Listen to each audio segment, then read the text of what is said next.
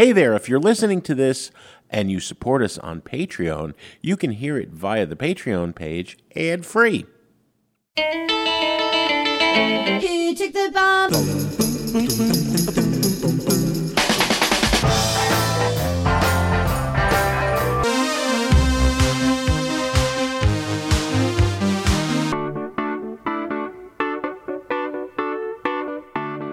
You're listening to Sound Opinions, and this week we're doing our second installment of 5 albums that made me.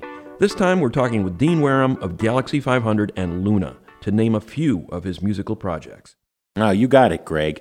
Dean is probably best known for his work in those two bands, Galaxie 500 and Luna, but he has also released albums with his wife under the name Dean and Britta, and under his own name, including last year's I Have Nothing to Say to the Mayor of L.A.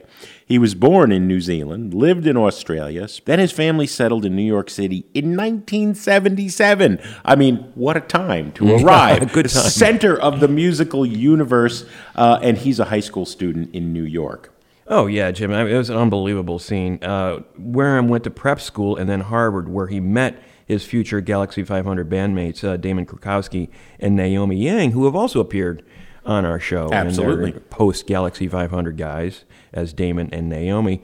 But Galaxie 500 made 3 great studio albums and then imploded. There was internal tensions within the band.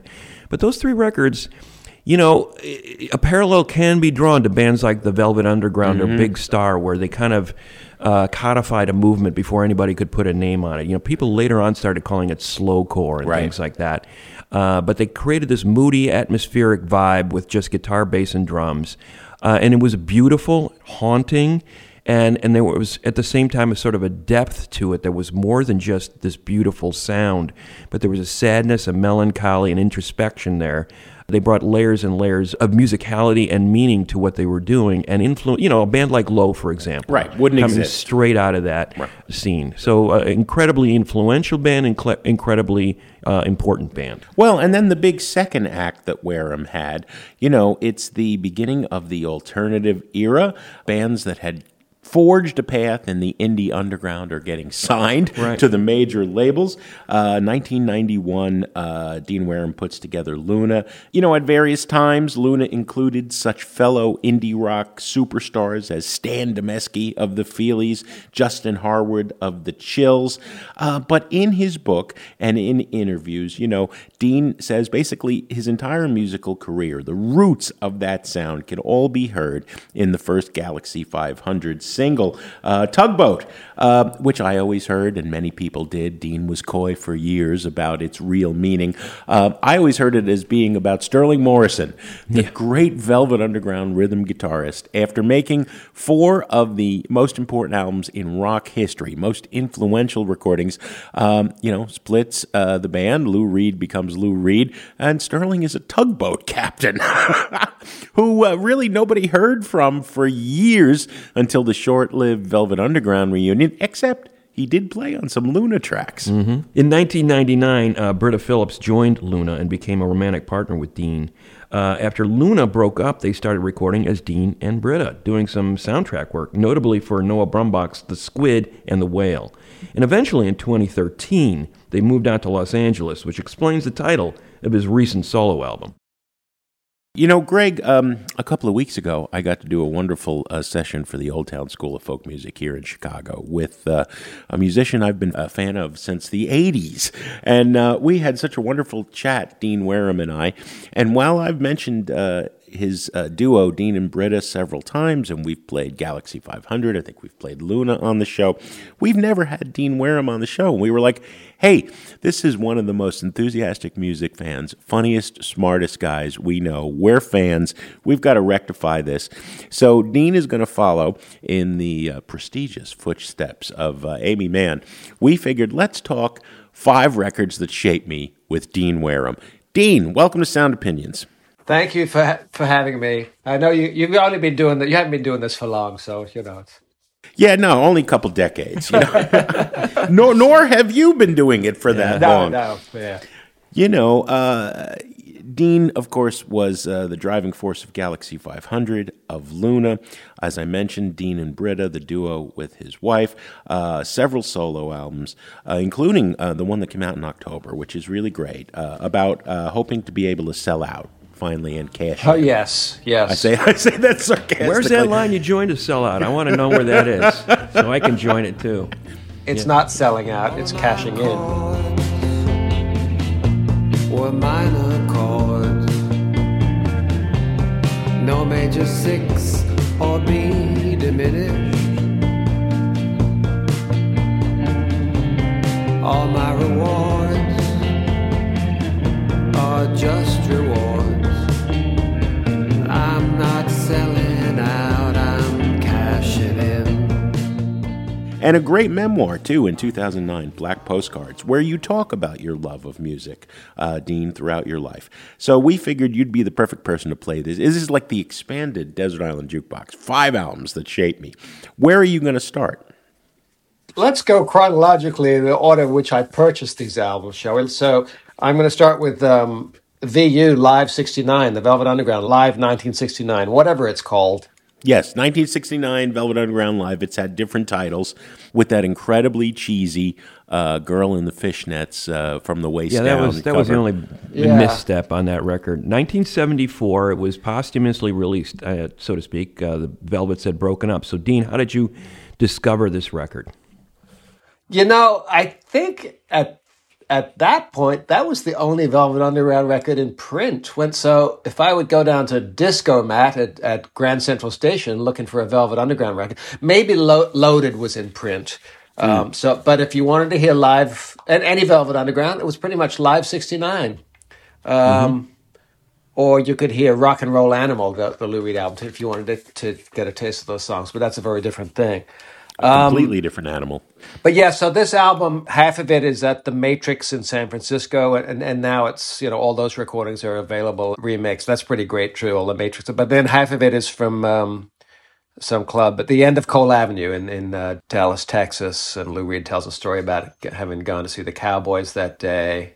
I think your Cowboys won today, didn't they? Yeah. But it's Just give people a little chance. And we saw your Cowboys today, and they never let Philadelphia even have the ball for a minute. It's 42-7 back by the half. It was ridiculous.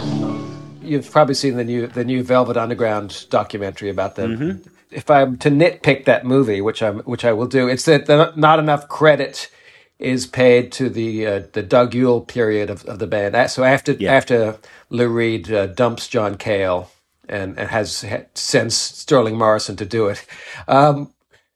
And they get Doug Yule, and they turn into a really fantastic live band. And I think that sort of the cacophony, the noise and the drone and maybe some of the experimentation departs with Cale, but they turn into this really great live band.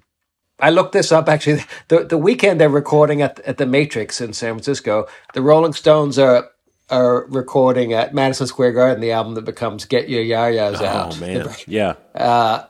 I like that record too, but this live 69, it just sounds so fantastic. It sounds like you're in the room. What goes on in your mind? I think that I am falling down.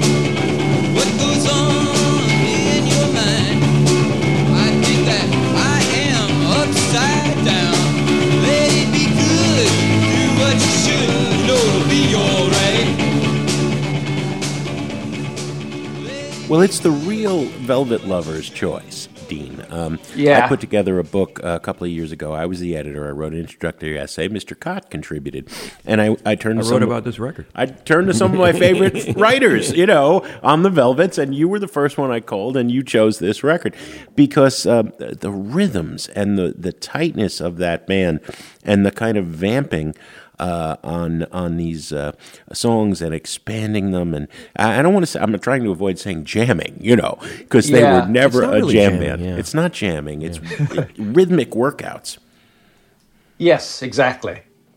Yeah. That's what's amazing. Yeah, that long version of What Goes On. You just it goes on forever and ever.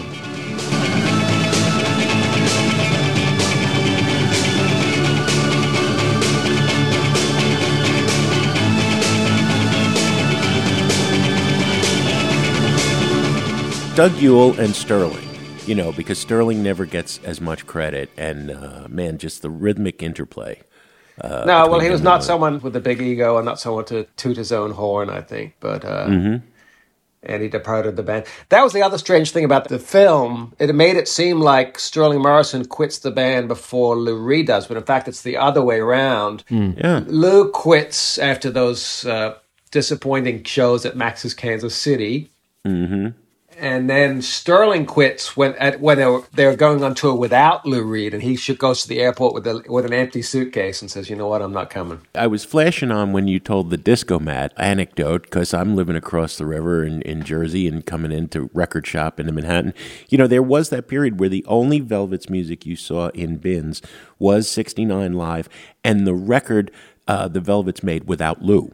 Oh, really? That was like ubiquitous for a very long time. Squeeze. Words just won't come, though I tried to write them, found I couldn't recite them. I never bought that. I waited till it showed up on Spotify.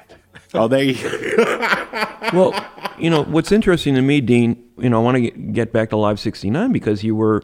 If you're talking chronologically, you would have been in your teens when you bought this. Yeah, record, right? I was I think 16 then when I bought it. Yeah, and I remember I would play that record and make out with my girlfriend. There was all these sort of romantic songs like Lisa Says and Over You. I'm starting to ring again. Here I go again. Over you.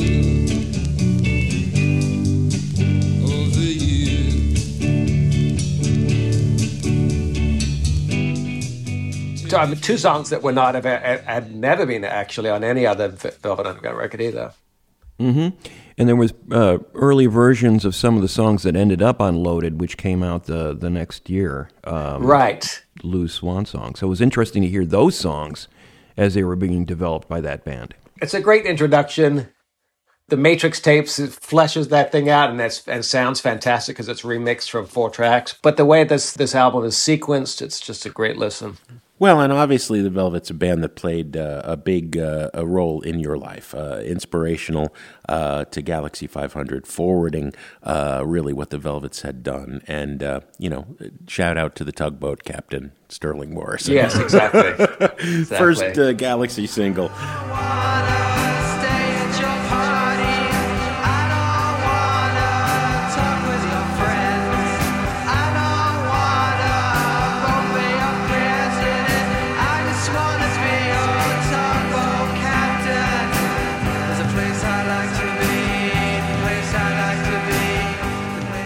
So where are we going next, Dean?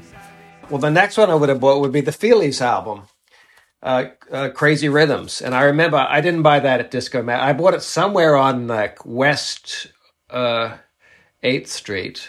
Yep. That row of record stores and Yeah. head shops, and when New York was New York. And the Feelies had just been written up in the Village Voice, and I like the photo of them because they didn't look like punk rockers. They looked like nerds. They were like pleated pants and V-neck sweaters and had short hair and Like everybody you went to Harvard with. It's kind of what they look like. Well, nice woolen pleated pant. I don't know. It's kind of from the vintage store. Not Dockers, but... The Village Voice had called them the most important band in New York. And Crazy Rhythms is an album that they obsessed over, working with the sound man they met at CBGB, Mark Abel. But really, they produced it. I mean, the level of attention to detail on that record, sonically and also visually. You know what the back cover is a photo of? I just have so much trivia in my head about that album. No.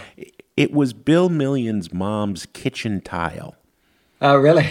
That little bits and pieces and specks of color. You know, they were obsessed with that. And my favorite Feelies photo from that era shows them sitting at that kitchen table.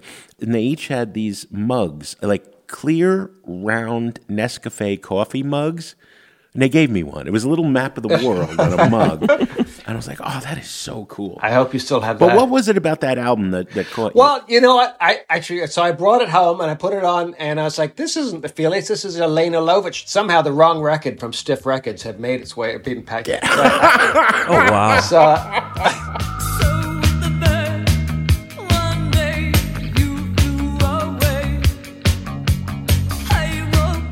So I had Mix to up go at the back to the pressing store plant. and was like, "Can you give me the correct record, please?" Yeah. But from the opening seconds of that record, it's the boy with perpetual nervousness, which just fades up really slowly over like 45 seconds, and I was just hooked immediately.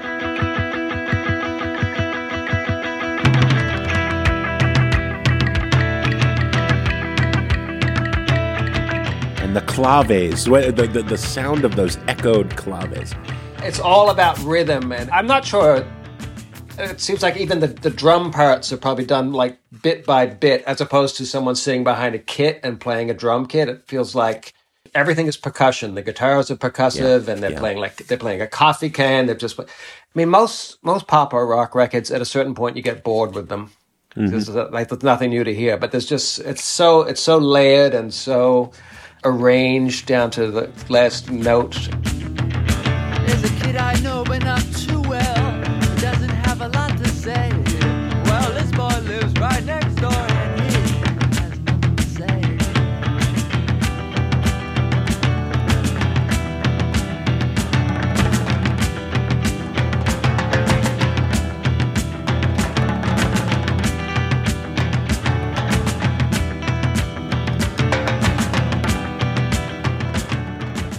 It is an amazing record. Anton Fier played drums, and of course Dave Weckerman, their longtime percussionist. All that stuff was recorded live. The thing that was amazing is when they were playing, they were double the tempo live. And the story was that Bill Milley and Glenn Mercer, the two guitarists, would sometimes so rev up the tempos that Anton would turn away from the audience and throw up physically behind the drum set. That they were so. Now you, of course, wind up in Luna playing with Stanley Demesky, who took over the drummer's throne from Anton for all the other Feelies albums. Yeah, the first time I saw them would have been maybe 85 at Jonathan Swift's in Cambridge, Massachusetts. And then I saw them at the Peppermint Lounge. They would only play on holidays. That was the whole. At least that was the rumor. That they were, Job. Holiday weekends. Yeah. But yeah, it was Stanley on drums by that point. Said it's time to go, alright. I don't wanna go, I say alright. Never listen to me anyway. Yo, so nothing much to say. You remind me of a TV show, that's alright, I watch it anyway. I don't talk much, it gets in my way. Let it get in the way. Do a job, we get things done. Work very hard, we get things done. Time to spare, not now. Can't relax, got things to do. The big place stay, the little one's fade. It's nice to know it's party in life. One much and even less. Time to sacrifice. One of the things that struck me, Dean, when you were talking about the Velvets, because my experience was similar to yours. I wanted to find out who the Velvets were, and I bought that record was the only one available, and I was blown away, obviously. And then you have a whole bunch of other records to explore once you discover that one and go back. But, I read about those records. I read about the Velvets record. I read about the Feelies record. It sounds like you had a similar experience where it wasn't so much you heard it, you heard about it, and then said, okay, this sounds like something I'd buy. I don't know, I'm guessing. Yeah, that's true. I don't know where I would have possibly heard those things. It wasn't like today where you can hear anything, check out anything you want before you go buy it. No, it's true. Maybe WNYU radio, but that was about it back in those days. Right. Yeah, the only way I heard about the Velvets, the first way I heard about them was through, the Lou Reed solo records, and we all had Rock and Roll Animal. So was I in for a surprise when I heard the Velvet Underground 69? Yeah, It didn't sound completely anything different. like that. I think, my older brother had Rock and Roll Animal too. He liked that. So Yeah, because the guitarist had played with Alice Cooper, so, All the Yes. metalheads loved it. yes, that's an amazing record too, but in a very different way. Yeah. Did the Feelies consciously, their image making of we are consciously not going to pretend to be anybody we are. We are going to not dress up. We're nerds from the suburbs of New Jersey, and that's who we are. Did that influence Galaxie 500? Because similarly, the three of you with Damon and Naomi as your partners. I mean, there was no pretense or no look or no image making really to Galaxie. Yeah. 500. The album covers were beautiful, but when we saw you, you were three guys. Yeah, well, we tried to dress. I mean, I would almost argue with Crazy Rhythms that they are dressing up. That they, but but knowing those guys for 4 decades, they always look like that. Oh, really? Is that right? Okay. Yeah, that's really, on a Sunday morning, that's what Glenn looked like. Yeah. Well, I mean, we tried to look nice, but in photo shoots, we tried to put on a shirt with a collar. And actually, that's not even true. We wore t-shirts. You know what? Mostly through the 90s, as an indie band, you weren't supposed to. I feel like this goes in kind of waves, but you weren't supposed to dress up in the in the 90s. You're supposed to dress down. Yeah, you don't. At least for American bands. Yeah, it's always different. Brits are always more fashion conscious. Yeah.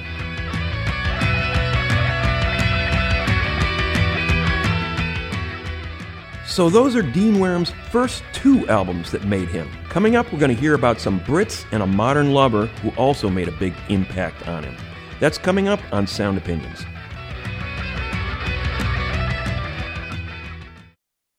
Today we're talking with Dean Wareham of Galaxie 500, Luna, and Dean and Britta about the 5 albums that made him. Let's hear what album number 3 was. Sandinista, the great Clash triple album. I wanted to be Joe Strummer. For a little while, there was a slogan back then, the only band that matters. I didn't quite believe that. Other bands mattered too. But I saw them on tour right when that album came out. I don't know if you were at one of those shows, Jim's, at Bonds. The Bonds, Bonds was an old men's clothing store that had shut down. Those are legendary shows. Yeah, legendary shows. It was amazing. It blew my mind. In the heart of Times Square. Yeah. So they announced 6 shows, and then I think I was at the first show, and the fire department then shut them down for overselling the shows. So then they had to play 12 shows to honor all the tickets. Let's get up and learn those rules. Weatherman and the crazy chief. One says sun and one says sea. AM and FM, the PM too. Turning out that boogaloo. Get you up and I guess you out. But how long can you keep it up? Give me Honda, keep me solid. So cheap and real phony. Hong Kong dollar, Indian cents, English pounds and Eskimo pence. It's a great political album. It's full of all these political songs, but I saw Grandmaster Flash open for them. I mentioned this in my book. And it turned ugly. It was like they were basically booed off the stage with racist chants and people giving them the finger. And when Joe Strummer came out, he looked horrified by that. It's a sprawling mess of an album. I guess it's a New York album, and you can make an argument that the Clash at that point were a New York band, just like they certainly spent a lot of time there. Yeah, Cott and I have a fundamental disagreement, Dean. I have never liked Sandinista, despite seeing him at that point, despite being a huge fan, and just because of the sprawl of it. And Greg's always gone to bat for it. So turn me around. Well, it just seemed it's like my problem with the Grateful Dead catalog. Say there was just so much of it and so few rewarding moments sprinkled throughout. Well, I agree. Well, they don't have the songs that the Clash do. I don't know. I would just go look. Lose This Skin, which is that's Ellen Foley singing that. Meatloaf's duet partner. Yeah. Yeah. Come with me, I won't hide. We'll go away on a ride. We'll meet each day, use time to see. While we're young and almost free. I've got to lose this skin, I'm imprisoning. Gotta lose this skin, I'm imprisoning. Yeah, obviously there's some filler on it. You've got, a little children's choir singing Career Opportunities. Yeah, which was much better on the first album. Yes. Said I better take everything they got. Do you want to make tea at the BBC? Do you want to be, do you really want to be a cop? Career opportunities are ones that never knock. Every job they offer used to keep you at the dock. Career opportunities are ones that never knock. You could say there was filler on Exile on Main Street too. That's what I would say. It's like it's kind of like interstitial. It's like it's part of the journey on this record. And Dean, you said you saw those Bond shows. So and the Grandmaster Flash, they were hugely influenced by that stuff. And this record was bringing all those kind of non-rock influences into their music. So I think they wanted to showcase that. Yeah. And they were expanding beyond what punk was thought of, I guess. What was allowed. I saw them at Palladium too. I saw them earlier, but actually, I saw the cover of London Calling is that image of Paul Simonon with a bass guitar, like throwing it on the. And I was at that one too. But Wow. yeah, I mean, they were galvanizing live band, no doubt about it. yes, I go back. I read the New York Times review of that the show at Bonds, and he said like Joe Strummer can't sing. He's got the range of 3 blind mice. I'm like, well, that may be true, Yeah. but so what? Yeah, and bad diction. Yes, Joe was a bit of a mumbler, but that's because his teeth, before he got his teeth Except fixed. when he was off, then he would really. He was like Chuck D. It was kind of like bullhorn stuff. What an inspiring human being he was, and it's that was a sad day when he left this world at what age? There's a 50 fine something. documentary about him, too. Have you seen that? Yes, by Julian Temple, right? Yes, Maybe Julian it is, Temple. yeah. There's Yeah. a lot of love in that film. So I don't know how it shaped me. It's just funny because I look back and yes, you won't really hear the Clash in any of the music I've made, but No. but it encouraged. The songs just had a few chords in them, and they sort of that's where in Galaxie 500, the pre-Galaxie 500 band was Speedy and the Castanets, and we used to do the Clash song. We're a garage band. We're a garage band. We come from garage land.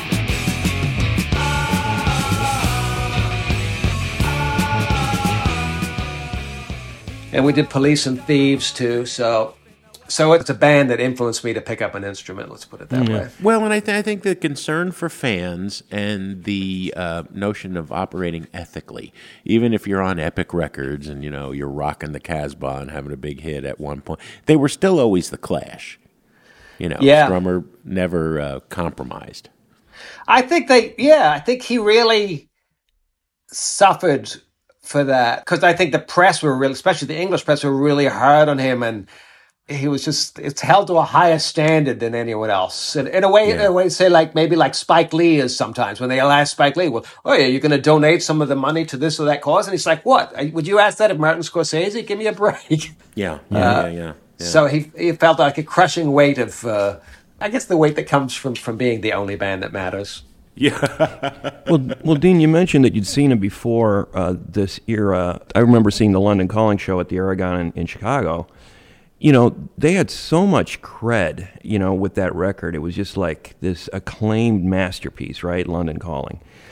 And I think what struck me about Sandinista was that it was this complete left turn. Like, nobody was really expecting them that this record was going to be made by them. And that was like, wow. That really made me pay attention more than anything. It was just so different. I admit the first few times I listened to it, I was like completely like, what the hell? And it grew on me to the point where I really appreciate it now for what it is, which is, to me, it was like an amazing statement about what the 80s were going to be, like this kind of mixing and matching of cultures, the way hip-hop did, They almost presaged that from a rock perspective. So what is it 80? Is it 80, 81? But I feel like that's a great period for music and just the sound of it. And I think New Order to what Talking Heads were doing right then, with Remain in Light and what the Clash were doing too. Listen to say LCD Sound System. I think they actually sound like they come out of that particular year. Sometimes anyway. Yeah, it's interesting how much New York we're talking about. I think people forget, Greg. Dean went to Harvard. Galaxie forms in Cambridge, but you were working at the Bops Library at NYU and spending more time in New York in that era, really, than up in New York. Yeah, at least half my time. Yeah, because my girlfriend lived there. Yeah. Looks like nobody can take your place. And I could lean in sympathy with you on those days. And I can drink up everything you have. Don't let it go to waste. We're going to a New Englander next, Jonathan Richman. I think a lot of fans of yours would be surprised that we get to album number 4 before we talk about Richman. And I've chosen an album that's apparently out of print. I didn't realize it's not on Spotify. What does out of print even mean these days, though? Everything's on the net somewhere. Yes, you'll find it. Rockin' and Romance. Yeah, somebody's put it up on YouTube for you. What do I love about John? Well, it's another Velvet influence artist, obviously, and he's so good in the new movie. He is, yeah. Yeah, he is a very eloquent voice. At that time when we were making the Galaxie 500 records, he's someone we were like discovering at that point it was the late Jonathan Richman records. Now I guess those are like early to mid period Jonathan Richman records, like Back in Your Life and Modern Lovers Live and Rockin' and Romance. I probably could have picked any of those, but I love him as a guitar player. Actually, it was what I really enjoy, and he's someone who. He's gotten better, and he's such a good player now. But when he's playing his guitar solos, he never strays too far from the melody, which is kind of like Neil Young in that way. Yeah. So anyway, we went and saw him. We had done a cover of his "Don't Let Our Youth Go to Waste." On those days, and I could drink up everything you have.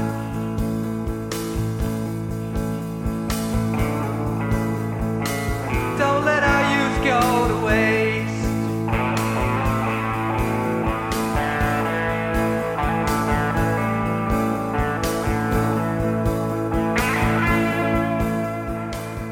Or really a rearrangement of it. We probably could have taken some songwriting credit, but we didn't.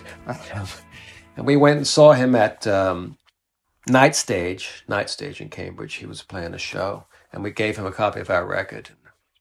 We said, we based this cover on. He's like, I know where you got it from. He's like, Kim Fowley is a very nice man, but he's also a liar.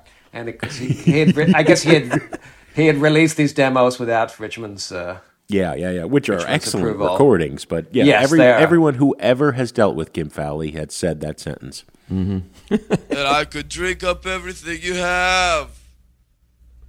Don't let our youth go to waste. But I first got into the Modern Lovers again in high school, maybe from the Sex Pistols, from the Great Rock and Roll Swindle, because the Sex Pistols do a cover of Roadrunner. I think that's the first time I heard about the Modern Lovers, and I was like, what's this? And I got to find this record, and you could not find that record. But I found a copy in New Zealand where it was still in print. When I would go back there some summers, and I managed to get a copy of it there. Well, it's interesting, especially in this mid-period Richmond, the vulnerability and the sort of naivete and the 100% hard-on-the-sleeve attitude, especially in the early Galaxie days, but it's a thread that also runs through Dean and Britta and the new album, I Have Nothing to Say to the Mayor of L.A. You're not afraid to sometimes talk to us like a 13-year-old, awkward with life. Right. In an endearing way, Dean. Yeah, so thank you. I challenged myself to a duel yesterday. I carried a lock of your hair. I insulted myself. I counted to 12. We fired 3 shots in the air. It's a gay parade. She's above my pay grade. I feel like I've taken first prize. The other thing about Jonathan Richman, he'll write a song about a chewing gum wrapper, right? I found a chewing gum wrapper. Yeah. And I think that's where poetry is in lyrics too, is in details like that. Everyday, common things. Little right? things.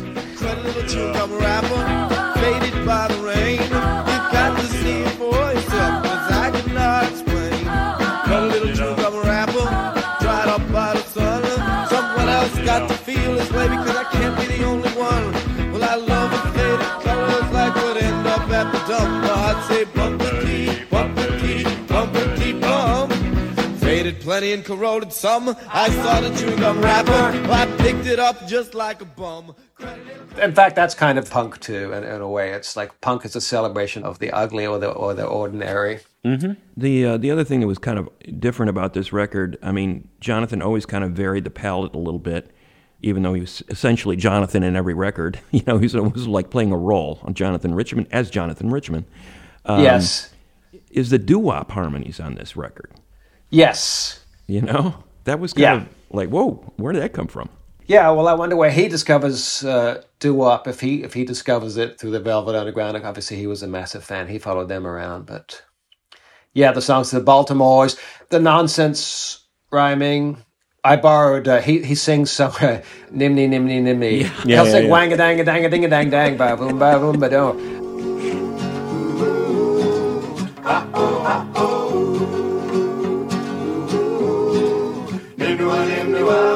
It's the Baltimores, the Baltimores.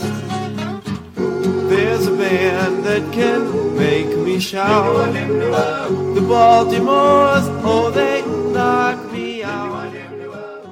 I used that Nimney Nimney in a Luna song, Moon Palace. That's from Jonathan Richman. Oh, yeah. That's where that comes from. Okay. Nimney Nimney Nimney Makes sense were. now. Yeah.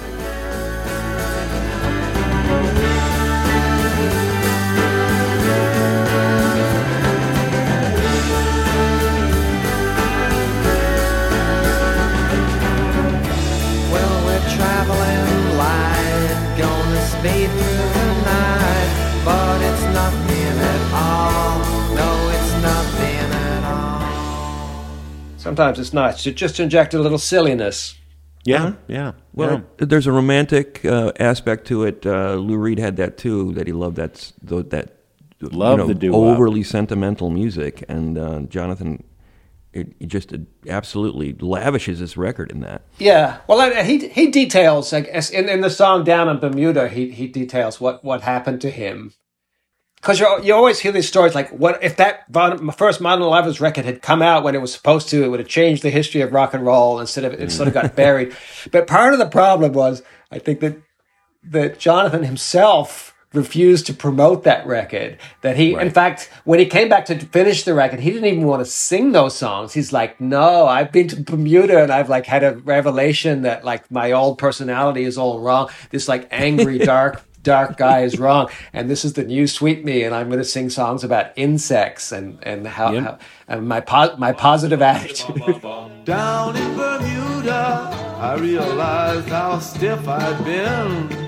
I didn't want to be like that more again. In Bermuda.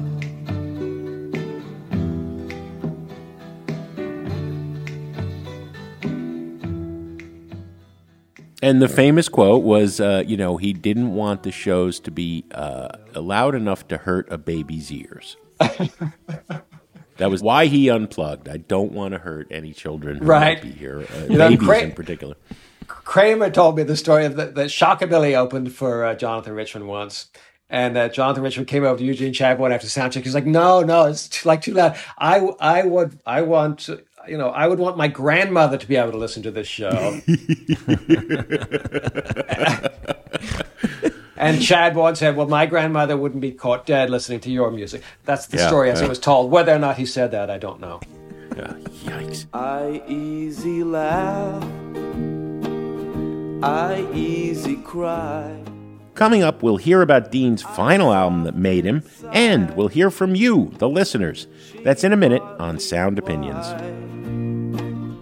I used to. This week, we're talking with Dean Wareham about 5 albums that made him. Let's hear his final pick. I'm going to go with Movement by New Order, the first New Order album. Making Mr. Cott very happy over there. Oh, really? With the choice. Yeah, I love New Order. Brilliant album. The interesting thing is that they hate it. They don't like this album. Right. I think sometimes, when you're the artist, part of it is you remember the pain that went into making it, maybe. And it seems like it was an unpleasant experience. And at that point, they had soured on Martin Hannett, the producer. But it all seems kind of childish to me to like gripe about Martin Hannett and what he made them do, because he's brilliant, and he's the fifth member of that band. He's part of what makes that record sound so good.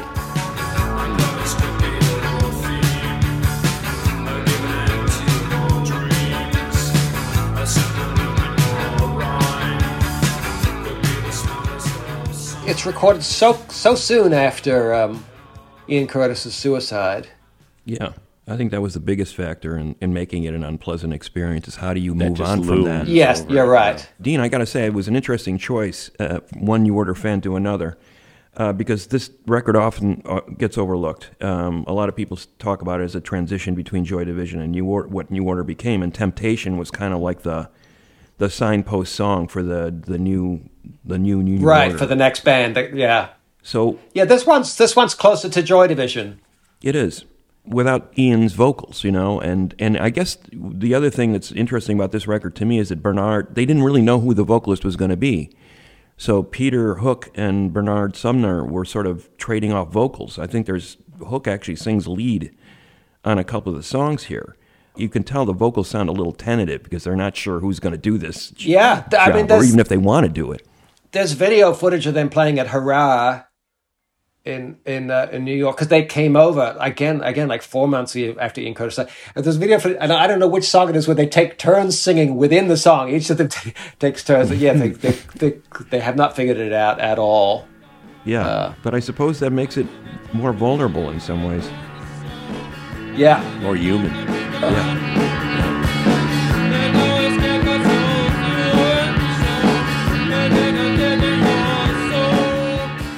so their live radio performances from around this period are pretty great too. Before they get so heavily into sequencing that it becomes difficult for them to play the songs, the other stuff without a computer. Right. The thing about the early synth stuff was that Sumner invented a lot of those instruments. They were kind of like homemade. He wasn't buying them off the shelf anywhere. He was kind of making stuff, Right. gadgets, and it sounded crude by the standards of most electronic music of that era, and that's what I really love about it. Like the first version of Temptation, I thought was just amazing for that reason.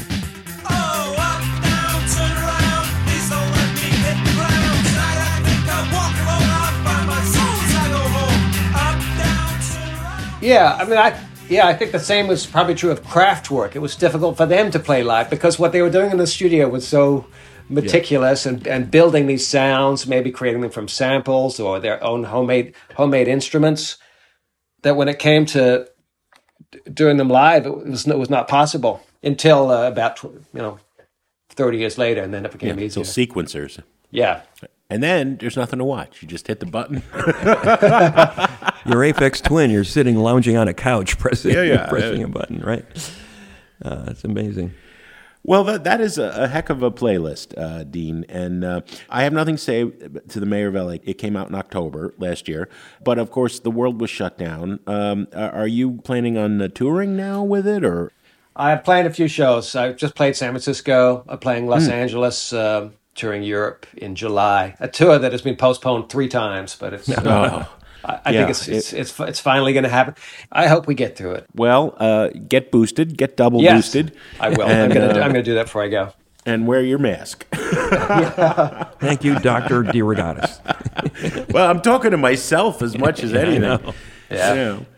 All right. It's been an absolute pleasure, Dean. And Thank you for having me. We will not go decades again before we have you back. Yeah, nice to see you again. Yes, thank you so much. Thanks, Dean. Maybe my dreams were childish dreams. Maybe my songs remain unfinished. Or maybe my flights were flights of fancy. I'm not selling out, I'm cashing in. I can't follow anymore. That wraps up our conversation with the always interesting Dean Wareham. And now we want to hear from you. What 5 albums would you choose to tell the story of your life? Leave a voice message on our website, soundopinions.org. We got some new technology there. Or find a link in our show notes. Now, let's hear some of those messages from you, our listeners. New messages. Hey, this is Kevin from Salt Lake. There's this album called Religion from a band called Howard that I stumbled upon, I think, through Spotify. Blows my mind a little bit. Elements of Radiohead. It seems like a little bit of a buried treasure. I'm not sure if they're an independent band or what. The song Falling is fun. Check it out. Falling down,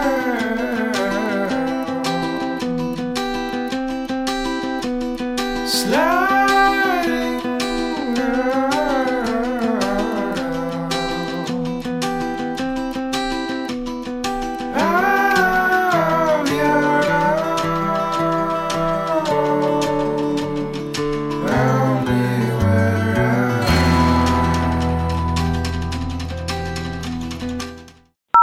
Hi, Jim and Greg. This is Kip from Philadelphia. I love the show, and I'm catching up on some recent episodes. I wonder if I can ask a question. I'd love to hear you reflect on why it's not okay for Drake to sample R. Kelly in his recent album. You panned him for that.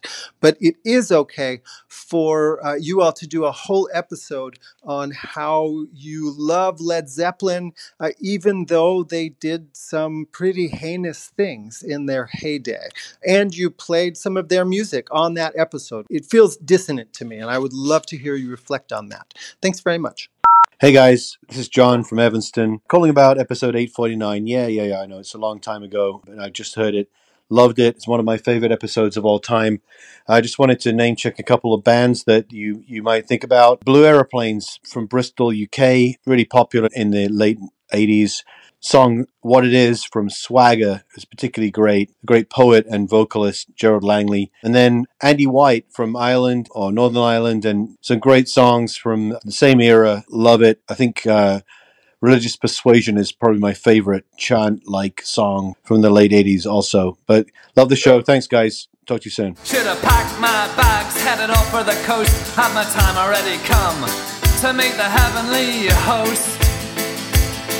They switched on their halos, adjusted their harps, checked that the blades on the pearly gates were sharp. I asked them what they meant about religious bent. They said, that's the test. I said, that's the test I meant.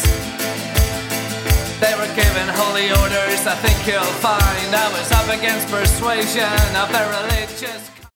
Hello, I would like to submit my favorite Question songs. It's Men at Work, Who Can It Be Now?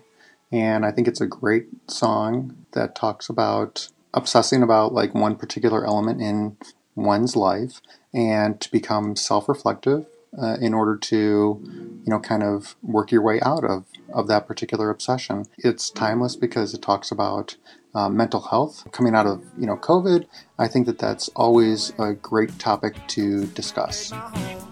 Best off if you hang outside. Don't come in. I'll only run and hide. Who can it be now? Who can it be now? Who can it be now? Who can it be now? Who can it be knocking at my door? Make no sound. Tiptoe across the floor. Hey, Sound Opinions team. This is Elizabeth calling from Raleigh, North Carolina. When I heard the theme of songs that pose questions, two that I adore came to mind, one right after the other. First, there's Who Loves the Sun by the Velvet Underground. Who loves the sun? Who cares that it makes plants grow? Who cares what it does since you broke my heart? Then there is Barrier Reef by the Old 97s. What's so great about the barrier reef? What's so fine about art? What's so good about a good time spent when you're working on a broken man? Both songs question the value of generally adored phenomena to convey heartache and brokenness. Who Loves the Sun, sings Doug Yule, since you broke my heart. What's so great about the Barrier Reef, demands Rhett Miller, when you're working on a broken man. For the Velvet Underground, Who Loves the Sun is unusually tame, simple stuff, musically and lyrically. I'm not even sure I buy the broken heart of the singer. Yule's vocals at once add and remove a layer of irony. But I love the accessibility. No more messages. Thank you to everyone who left us a message. If you want to let us know your opinions, leave a voice message on our website, soundopinions.org. Mr. Cott, what have we got on the show next week? Great stuff next week, Jim. John Doe, one of the co-founders of the great LA punk band X, is going to dissect their classic album Under the Big Black Sun with us. Yeah! And don't forget to check out our bonus podcast, where this week I added a song by another New Zealander to the Desert Island Jukebox. I would have loved to have been in New Zealand when all that great music was happening. The views, thoughts, and opinions expressed in this program belong solely to Sound Opinions and not necessarily to Columbia College Chicago or our sponsors. Thanks, as always, to our Patreon supporters. Sound Opinions is produced by Andrew Gill, Alex Claiborne, and our associate producer, Sol Delgadillo. Our social media consultant is Katie Cobb.